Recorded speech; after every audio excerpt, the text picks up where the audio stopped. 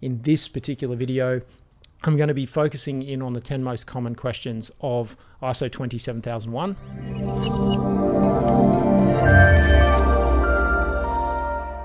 Who needs ISO 27001? I think my answer to that question is right now, because cybersecurity is such an important issue, I can't think of a company or organization that shouldn't have or doesn't need a information security management system. Now, I do know that in the past people will say, but my organization is really small and, this thing is really big. It's like, well, it's kind of like where you need to think about what the risks are. What risk are you taking by not locking the doors to your house?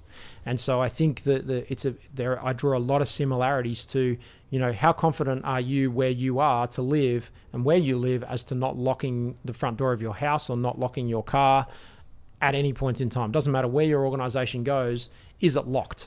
And I think that, who can get in and who can get out. And if it's okay, there's nothing really in there that's important and people can come and go as they want, then you really want to start to think, okay, well, where's the lock? Do you have a lock on your bank account? Do you have a username and password on your bank account and you use online banking? So, it really comes down to what can be stolen from you, what can be taken from you, what can people come in and damage and come in and make a mess. And so, it's not always vexatious. The activities that happen are not always vexatious. I was traveling in Alaska a number of years ago, and a bear got into a shop and took all the t-shirts off the shelves and made a nest inside a shop during winter, and it was hibernating inside the shop. The shop was closed for a couple of months. And so the bear got in because the door wasn't locked. The bear literally walked up, turned the doorknob, pushed open the door because it was in the boonies in Alaska. The door wasn't locked, didn't force its way in, just walked in the door, literally shut the door and made a nest in all the t-shirts. Now, in terms of that wasn't somebody being vexatious, nothing was stolen.